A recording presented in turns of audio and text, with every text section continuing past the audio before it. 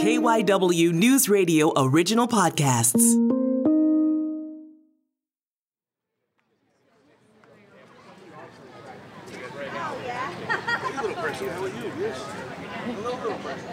There's a lot going on at the Betsy Ross house the morning of June 14th.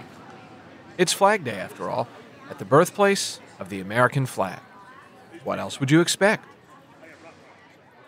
Among the highlights were a ceremonial flag raising in the courtyard of the red brick, colonial, quintessential Old City Philadelphia-style home. Hip hip!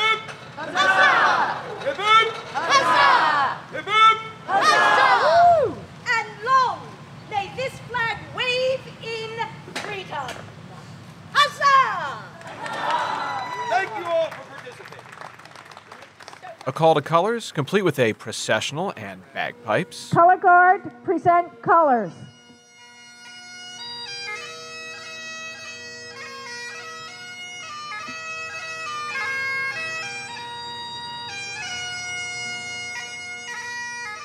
And the main event, what's become a Betsy Ross House Flag Day tradition, their annual naturalization ceremony, back in its regular format for the first time since the pandemic. For our country. So let me be the first to say congratulations to each of the 14 of you, and let me be able to tell you how pleased and proud I am to be able to call each of the 14 of you my fellow American. Congratulations to each of you on your new citizenship. There were also lots of kids at the Betsy Ross house on Flag Day when I visited there in the middle of June, and that's customary for this time of year.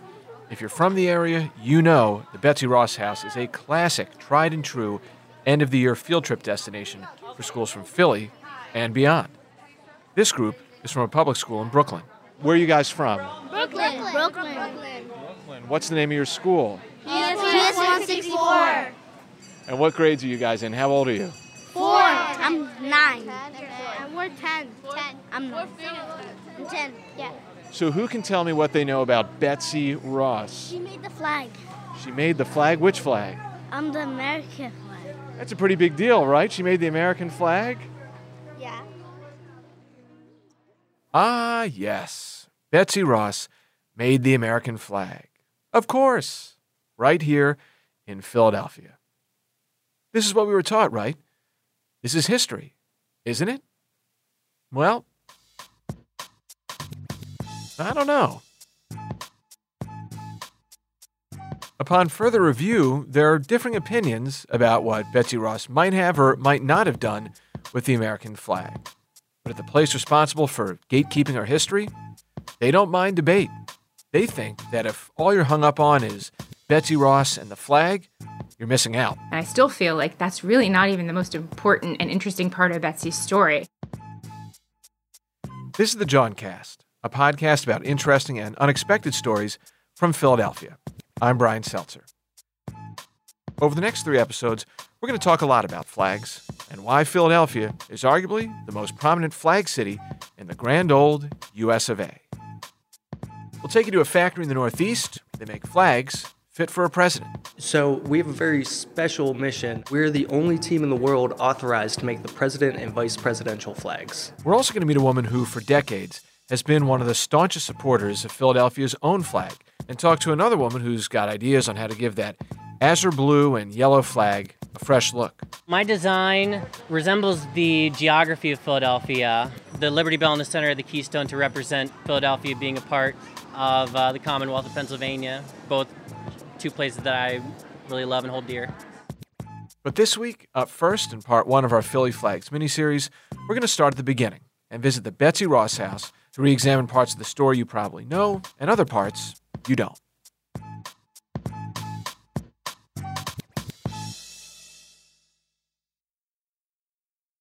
Okay, let's cut right to the chase.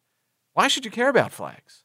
And why specifically should we tell the story of Betsy Ross? Why are flags important? Why do flags matter? Why do flags matter? Flags matter because they are symbols. They represent the ideas that we would forget if we did not have a visual picture of what they looked like. Who better to talk about the importance of flags than Betsy Ross herself, or one of the fantastic Betsy Ross impersonators at the Betsy Ross house. Betsy, and we're using some really big air quotes there, was the star of the show on Flag Day, mingling about, talking with people, and she nailed it when it came to the importance of flags, especially back during the time that she lived in the Revolutionary period. And that's why, whether they be the colors or the shapes that are chosen, every element of the flag must be important, in a good design, of course. And I only do good designs on flags. And of course, according to popular history, Betsy didn't just make good flags, she made the flag, the one that, at its core, 246 years later, remains the enduring symbol of our nation, the American flag. So the story is that she was working in her upholstery shop on Arch Street, and through the door came George Washington, Robert Morris, and George Ross. She knew they had to have been here for an important reason, so she took them to the back of the house where there was a nicely furnished parlor. Lisa Acker-Mulder is the director of the Betsy Ross house.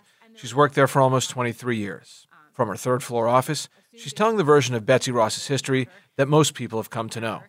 So she couldn't speak to them in the open public upholstery shop at the front of the house, so she took them to the back.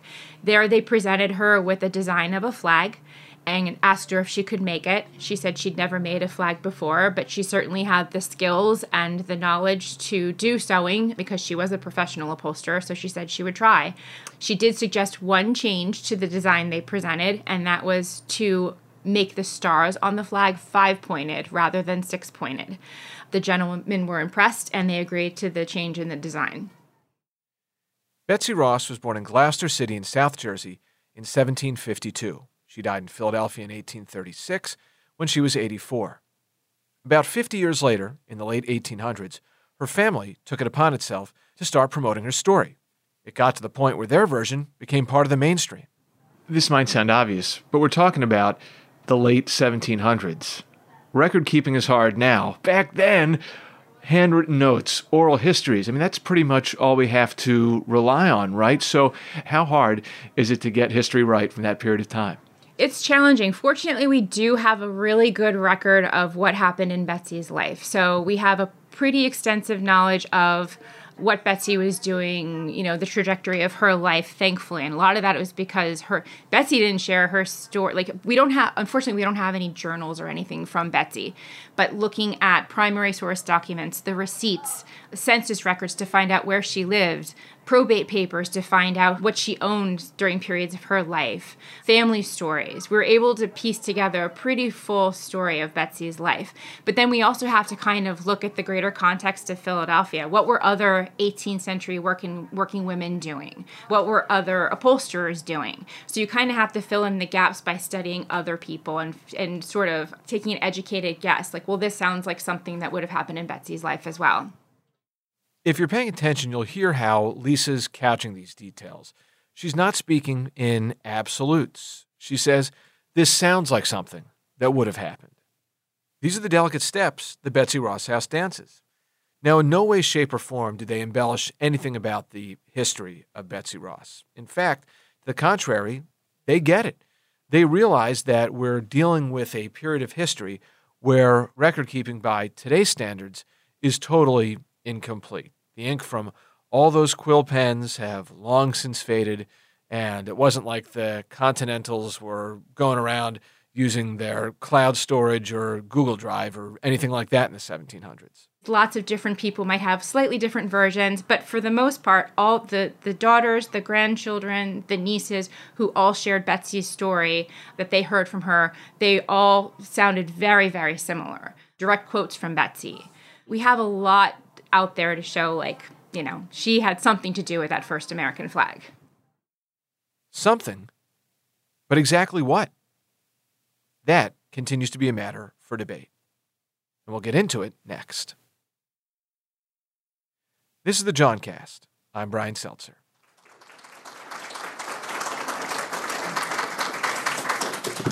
Thank you very much for coming. Thank you, Greg, for that really good introduction, and thank you for reading it just as I wrote it. Mark Leipson is an author and historian. This event that he's speaking at was broadcast on the cable TV network C-SPAN back in 2005, a few weeks after he published one of his books, called Flag, An American Biography. You know, when I was setting out to write this book, I kind of knew in my heart that Americans had a special feeling for our flag. But I wanted to confirm that. So I interviewed all the flag experts. I read all the books that I could. I even got to talk to people in other countries. And universally, people have told me, and I come to believe, and I think it's true, that Americans do have a special and unique feeling for the flag. And when I started searching on Google for more information about some of the myths surrounding Betsy Ross, what parts of popular history might be true or untrue, Leibson's name and his research kept coming up just about everywhere I looked, from different American history websites to a National Geographic article, even the podcast 99% Invisible. Leibson's cited all over the place. And that's because, as far as I can tell, he's the most well-respected and credentialed historian in the last 20 or so years to really take an emphatic, strong stance on this issue that, you know what? There's not enough evidence for us to definitively conclude, without a shadow of a doubt, that it was Betsy Ross who made the first American flag. Let's talk about Betsy Ross for a minute, because almost the first question, the book came out on Flag Day, and I've done several radio and TV and newspaper interviews, and almost the first question, especially from TV people, is, what, Betsy Ross didn't make the first flag? And the answer to that question is that we don't know. But there is no primary source, there's no good historical evidence that she did. Leibson's not being mean about it. He doesn't seem like a bad or vindictive guy with an axe to grind. But as a historian, he's got standards. And by his standards, the legend of Betsy Ross just doesn't seem to cut it. In his opinion, the record's not clear enough. Do you know when the nation found out that Betsy Ross was the maker of the first flag? 1870. That's right. Almost 100 years later, the occasion was her grandson, William Canby. He held a press conference at the Historical Society of Pennsylvania in Philadelphia, and he announced that his grandmother made the flag. And he had evidence. But his evidence was family history. It was affidavits from his grandmother and great aunts to the effect that Betsy made the first flag. Well, the analogy I use is, historians look at family stories as the least reliable historical evidence. And think about it. I mean, remember the kids' game of telephone where 10 of us were in a circle and you said something and it came out different on the other? Well, think about 100 years later and what can happen. So if it wasn't Betsy Ross, then who? Who should we give that credit to? Who designed the first American flag? This is the take that Leibson gave in his book. We do have historical evidence about the possible and probable designer of the flag, and that's a man named Francis Hopkinson, who's a very interesting figure in American history. He was a member of the Continental Congress from New Jersey, but he was a signer of the Declaration of Independence. He was also a colonial Renaissance man. He wrote poems, he wrote plays, he wrote novels, he wrote music, he wrote an opera. He was also a heraldist. And he designed the Great Seal of the state of Pennsylvania, and he designed the Great Seal, the official seal of the University of Pennsylvania, although it wasn't called that at the time. And he was on the first committee to design the Great Seal of the United States. Now, Hopkinson's design was not the final design, but it was pretty close, and it happened to have red, white, and blue. It had 13 stars and 13 stripes. Putting that all together, we strongly believe that the designer of the flag was Francis Hopkinson. And, the other thing about the Betsy Ross situation... Near the end of his C-SPAN talk, Mark Leibson started to take some questions from the audience. One guy sounded like he had just found out about Santa Claus. First of all, I'm devastated about Betsy Ross. But with your research, do you think that will change somewhat of American history? Because if it is true, I mean, we don't want to be teaching our children. Well, this doesn't come from me. I mean, if you read any historian who has studied it has come to the same conclusion, that there is no historical evidence that Betsy Ross made the first flag. And actually, at the Betsy Ross house, they even refer to it as a legend. But, if you go on Amazon and look at Betsy Ross, most of the books are kids' books, and they have things like Seamstress of the Revolution. But then if you turn to the first page, it might say family stories or the legend, but I don't think anything I do is going to stop that legend. Now, there are hard pieces of evidence that the Betsy Ross house points to when skeptics and challengers like Leibson come along. For instance, there's this receipt from May 29th, 1777, that shows that Betsy was paid a good chunk of money to make ship's colors. There's also documentation that she had a business relationship with George Washington that predated the American flag. In one of his ledger books at his home in Mount Vernon, he noted that Betsy was hired to do the betting. So there's that connection, too. Betsy Ross House Director Lisa Ackermulder is okay with this gray area. Did you know when you took this position that dealing with some of the doubters was something that you were going to have to confront head on, and how did you approach that? Absolutely. We just said, you know what? We don't know for sure. We don't know everything. But what we can do is we can share what we know. And there's a lot of circumstantial evidence to show that Betsy had something to do with the making of the first American flag. There may have been lots of different women who stitched that first design of the American flag. This was a prototype for what the American flag was going to look like. So it could have been Betsy alone who did it, or there could have been other women who did it.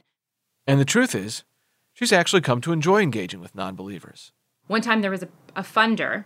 We invited him to come multiple times. He always politely declined. And one time he said, well, you know, I think Betsy Ross's story is dubious. And we're like, all right, well, give us a chance. Let's give you a tour of the Betsy Ross house. I gave him the tour. I shared what we know about Betsy. He met our Betsy Ross interpreter. I pulled out some artifacts that belong to Betsy, like her Bible, her glasses, her snuff box. And by the time he left, he gave us a $10,000 check. And he said, my opinion of Betsy has changed. When I started here so many years ago, there were so many haters, so to speak. And to, over time, see people's opinions of Betsy change has been really gratifying.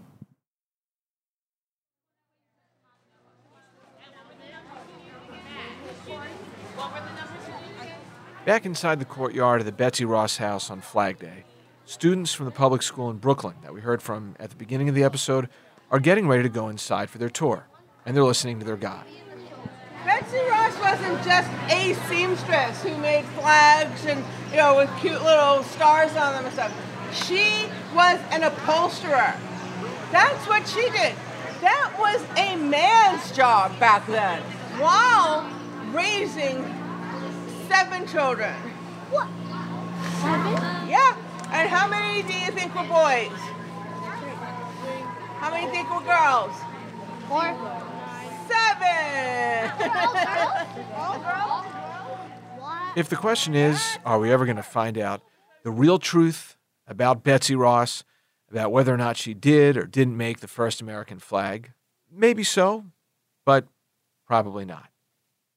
The Betsy Ross house thinks the question should shift. It shouldn't be about did she or didn't she? The focus should be on why tell this story? This is where Lisa Ackermulder has found purpose over the last 2 decades.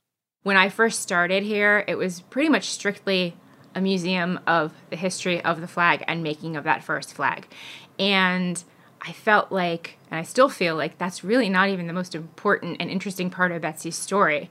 I think the fact that she was a single working mom who had periods in her life where she was a little more prosperous and had more cash flow coming in from successful businesses.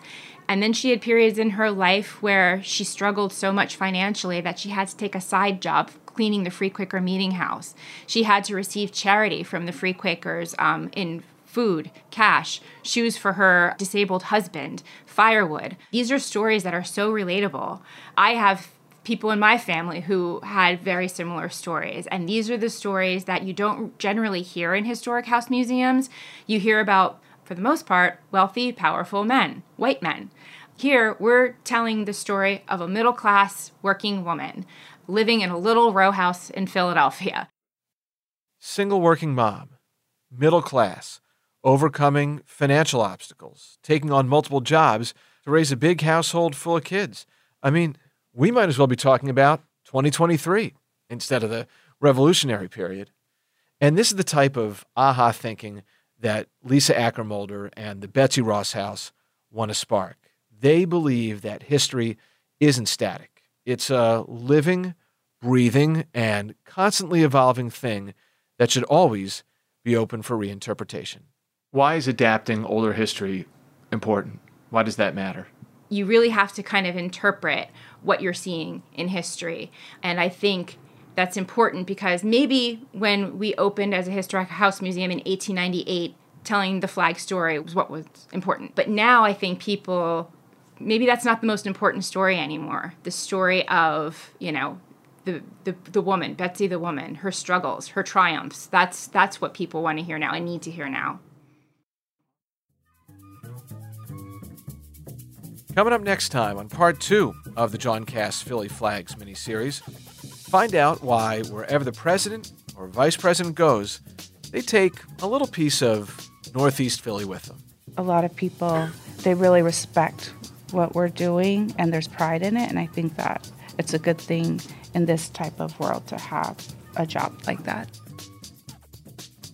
The John Cast is a production of KYW News Radio Original Podcasts and is made in Philadelphia by Tom Rickert, Sabrina Boyd-Circa, Holly Stevens, Bibiana Correa, Myron Kaplan, and me, Brian Seltzer. Special thanks to C-SPAN, Carrie Filer-Bender, Heather Kincaid, Historic Philadelphia and the Betsy Ross House, and Lisa Acker-Mulder. And there's one more person we need to give a very special shout-out to. Would the podcast producer be able to ask the gentle lady for a hot take? I know not what that means, sir. We absolutely cannot forget to thank Betsy Ross. Is there a better flag city in America, perhaps the world, than Philadelphia, Pennsylvania? I will firmly state that there is no better city in the entirety of the world to celebrate flags than Philadelphia. I think Betsy Ross might have just given her first hot take. Well, I do feel a little warm. There is no one better than Betsy. You can learn more about the Betsy Ross House at historicphiladelphia.org, or better yet, why don't you take a swing by the house itself? It's on 3rd and Arch Streets. Be sure to give the John Cast a follow on Twitter and follow us wherever you listen to pods, free on the Odyssey app or anywhere else. We'll talk to you next time.